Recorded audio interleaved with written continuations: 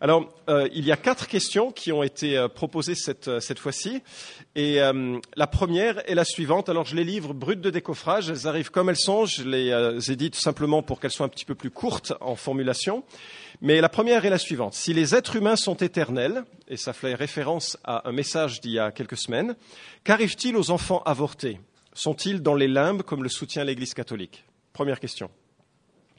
Alors, la Bible enseigne sans ambiguïté que la vie commence avant la naissance, avant le premier souffle.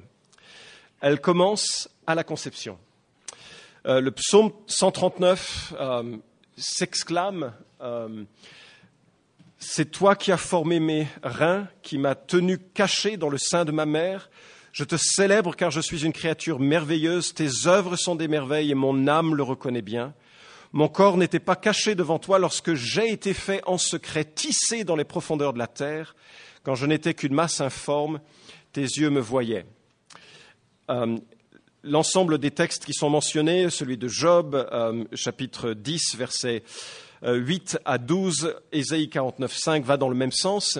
Il y a dans le vocabulaire grec également un même mot pour décrire l'enfant qui est à l'intérieur de sa mère et l'enfant qui est à l'extérieur et qui respire. Les termes brephos s'utilisent de façon interchangeable dans les textes qui vous sont proposés ici. Alors, donc il est biblique de considérer la vie comme naissant à la conception. À la mort, la Bible nous dit que l'âme ou l'esprit, la partie immatérielle de l'homme, se sépare du corps. Et donc la question est légitime, qu'en est-il des enfants même qui meurent, pas simplement liés à l'avortement, ou des enfants morts-nés? Et je sais qu'on peut poser la question aussi brutalement que cela, et que si c'est une réalité, c'est très très violent à l'intérieur. Je m'en excuse, elle est proposée comme ceci, mais en même temps, c'est une source d'espérance que je voudrais relever. J'ai la conviction qu'il existe une grâce spéciale pour celui ou celle qui décède avant d'être en âge de responsabilité. Je crois qu'il y a cette notion en Deutéronome 1, 35 et 39 où il est question d'une génération qui va périr parce qu'il a désobéi, sauf la génération qui a moins de 20 ans parce qu'elle n'est pas dans la même situation de responsabilité. Je vois également ce terrible incident du fils de David et Bathsheba, qui meurt à la naissance, mais dont David dit, David qui avait conscience de son salut en disant « Moi j'irai vers lui, maintenant il est mort, pourquoi est-ce que je jeûnerai? Puis-je le faire revenir? Moi j'irai vers lui, mais lui ne reviendra pas vers moi. » Et il avait cette conscience, cette foi, cette assurance que cet enfant était auprès de Dieu. Il existe, me semble-t-il, une grâce souveraine qui ne s'appuie aucunement sur le mérite. Un enfant n'est pas plus méritant qu'un adulte. Ce n'est pas une question de mérite. C'est simplement une question que Dieu est bon. Qu'il y a une grâce qui touche tout homme et toute femme qui ne sont pas capables de répondre à l'appel de la foi pour une raison qui lui appartient. En soulignant ceci, peut-être certains se disent « Ouf, c'est un coup là, je n'avais jamais réfléchi à cet aspect de ma vie, peut-être je l'avais enfoui, mais je voudrais souligner que les hommes qui ont accompagné les femmes dans cette démarche ou qui n'ont pas accompagné les femmes dans cette démarche, les femmes qui ont vécu ce genre de choses ont aussi accès à une grâce. D'accord ? Il y a toujours un moment où quand on prend conscience de son péché, on peut venir à un Dieu qui est un Dieu de grâce, qui est un Dieu de pardon, qui renouvelle pour peu qu'on mette à la lumière ce qui est caché. Deuxième aspect de la question, les limbes. Alors, c'est une invention, d'accord ? C'est une invention théologique qui de l'Église catholique. Bon, vous n'êtes pas ici dans une Église catholique, mais c'est une invention théologique qui vient de l'idée qu'il faut absolument faire quelque chose avec les enfants pour les sauver. Donc l'idée a été, le baptême va les sauver, n'est-ce pas? Donc il faut les baptiser le plus vite possible. Et il paraît que dans le Moyen-Âge, lorsqu'il y avait des risques que l'enfant ne vive pas, on essayait même de toucher une partie de son corps qui sortait avec de l'eau bénite pour essayer de lui donner une bénédiction particulière. Mais voyez-vous, ça voudrait dire que le prêtre ou l'Église ou le magistère aurait une puissance ou une autorité pour faire quelque chose pour le salut. Mais il n'y a qu'un seul sauveur, Dieu. Il n'y a qu'un seul sauveur, Jésus-Christ. Lui et lui seul accorde le salut et aucunement un homme par un geste quelconque, que ce soit le baptême ou autre. Et l'Église catholique, dans ses théologiens des temps anciens, se sont dit, bon, qu'est-ce qu'on fait quand un enfant naît, on ne peut pas le baptiser et il meurt? Alors ils ont inventé la notion de limbe, qui est une sorte d'antichambre de l'enfer. Excusez, c'est un peu comme ça. C'est-à-dire qu'il y aurait l'enfer, mais on ne peut pas quand même imaginer que des enfants comme ça aillent vraiment en enfer. Donc il y a les limbes, qui est un peu le lieu de flou. C'est flou. On ne sait pas trop ce qui se passe. Ça ne peut pas être vraiment l'enfer, ça ne peut pas vraiment être le salut. Mais cette notion est aujourd'hui même décriée par l'Église catholique. C'est-à-dire que si vous consultez, alors je ne suis pas un spécialiste de la doctrine catholique, vous m'excuserez, mais si vous consultez Wikipédia, qui est un grand spécialiste, vous réaliserez que même au sein des réflexions de l'Église catholique, il est devenu assez... je lis une citation, « L'existence des limbes n'est pas complètement écartée, mais demeure une possibilité parmi d'autres. » Donc ils sont devenus très très prudents. En fait, c'est simplement une invention humaine. C'est pas du tout dans la Bible. Dans la Bible, il est dit une chose, il est donné à l'homme de mourir une seule fois, après quoi vient le jugement. C'est-à-dire qu'on vit notre vie et on est soit au terme de notre vie avec Dieu, soit au terme de notre vie sans Dieu. D'accord ? Et la seule chose qui nous unisse à Dieu, c'est la grâce que Dieu nous accorde en Jésus-Christ. Une grâce qui est à accepter personnellement lorsqu'on en a conscience, et une grâce que je crois accorder souverainement lorsqu'un enfant décède et n'a pas la possibilité de répondre à cette invitation. On pourrait en parler davantage. N'hésitez pas à venir voir l'un des anciens, l'un des responsables, ou moi-même à la fin du culte pour aller plus loin. Deuxième question. Ça veut dire quoi, Alléluia? Ça veut dire quoi le chant « Faire de ce jour que tu nous as donné un Alléluia » ? Alors Kevin a parlé de Hosanna ce matin. Vous avez 2 termes techniques pour le prix d'un. Enfin, on n'a pas parlé du prix non plus, mais bref. Ça vient du verbe hébreu halal, qui n'a rien à voir avec voilà. Et c'est de la première syllabe du nom de Dieu. Et halal veut dire célébrer, commémorer, énoncer, vanter les qualités.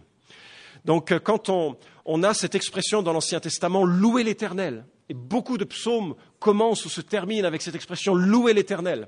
Si on devait le transcrire, ce serait Alléluia. Louons le nom, ou louez le nom de l'Éternel, le nom du Seigneur. Et c'est intéressant d'observer que le terme Yahweh, Yahvé, que l'on a traduit dans les versions secondes par l'Éternel, c'est le nom de l'alliance, du Dieu de l'alliance. C'est-à-dire, ce n'est pas le nom du Dieu créateur, ce n'est pas le nom du Seigneur, le Maître, c'est le nom du Dieu personnel. Ce Dieu qui cherche à établir son alliance avec sa création. Et lorsqu'il est question de louer l'Éternel, il s'agit vraiment d'exprimer les qualités, les vertus, la grandeur, la bonté de ce Dieu qui fait alliance avec nous pour que nous puissions le connaître. L'expression « Alléluia » est donc très très pertinente. Alors par contre, l'expression « faire de ce jour que tu nous as donné un Alléluia », bon, on ne fait pas l'exégèse des chants. Les chants ont parfois une poésie un peu, voilà. Mais c'est une expression poétique, je le comprends ainsi, de faire de cette journée une journée de louange. Et si ça vous plaît pas, vous pouvez surtout ne pas chanter cette phrase, n'est-ce pas? Mais bon, c'est juste l'idée de dire, voilà, on va faire de cette journée, je pense, c'est comme ça que je le comprends en tout cas. Je vais faire de cette journée une journée de louange. Dernière question.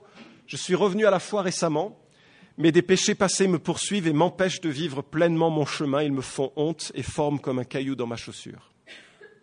Moi, j'ai été très touché par cette question. Et je me réjouis que quelqu'un ait eu le courage de l'exprimer ainsi et de pouvoir dire, voilà, je suis bloqué dans ma marche avec Jésus. Alors, je n'ai pas le temps d'évoquer tout, mais moi, je remarque que dans la Bible, il n'y a qu'un seul héros, c'est Jésus-Christ. Je remarque dans la Bible, c'est qu'il y a des choses qui ont lieu, qui sont des péchés commis par des hommes, des femmes de Dieu, ou qui se réclamaient de Dieu. Et je pense particulièrement à l'apôtre Pierre, qui 3 fois a trahi Jésus. Et lorsque Jésus vient le reprendre, pour le rétablir dans sa foi avec lui et dans son ministère, il lui dit « Simon ». Fils de Jonas. D'ailleurs, il utilise Simon, ce qui n'est jamais une bonne nouvelle quand Jésus prononce son nom par cela. C'est-à-dire qu'il lui avait donné un autre nom qui était Pierre, qui devait être le fondateur de tout un mouvement, un homme consacré pleinement à Dieu. Chaque fois qu'il lui dit Simon, c'est « Oula, Simon, t'es revenu en arrière là. Pierre, t'es revenu en arrière. » Mais il lui dit « Simon, fils de Jonas, m'aimes-tu » Qu'il répète 3 fois. Et je me dis, devant la réalité du péché qui parfois nous surprend, ou parfois est cultivé, et qui parfois devient soudainement une prise de conscience brutale, violente, il y a la nécessité de le mettre à la lumière, de confesser son péché et de placer sa confiance dans ce que l'Écriture dit. Je pense à Colossiens 2, 13 et 14. Il a effacé l'acte rédigé contre nous. Il s'agit de Christ. Il a effacé l'acte rédigé contre nous et dont les dispositions nous étaient contraires. Il l'a supprimé en le clouant à la croix. On pourrait presque l'entendre comme une prière. Il a effacé l'acte rédigé contre nous et dont les dispositions nous étaient contraires. Il l'a supprimé en le clouant à la croix. C'est-à-dire qu'il y a un acte d'accusation que Dieu tient, qui comprend l'ensemble de nos œuvres, bonnes et mauvaises. Mais la mauvaise nouvelle, c'est que même nos bonnes œuvres sont comme des garments souillés, nous dit l'Écriture. Dire même les bonnes choses qu'on fait, c'est teinté d'égoïsme. Donc il a ce carnet de bonnes et mauvaises œuvres, et il dit, ça ne tient pas. Ça nous condamne. C'est la réalité humaine. C'est sûr que les uns devant les autres, on est probablement pas trop mal. Mais devant un Dieu saint, c'est fichu. Et l'Évangile, c'est précisément qu'il a pris l'acte qui nous condamnait et il l'a cloué à la croix, en sorte qu'il l'a supprimé et il a effacé nos péchés.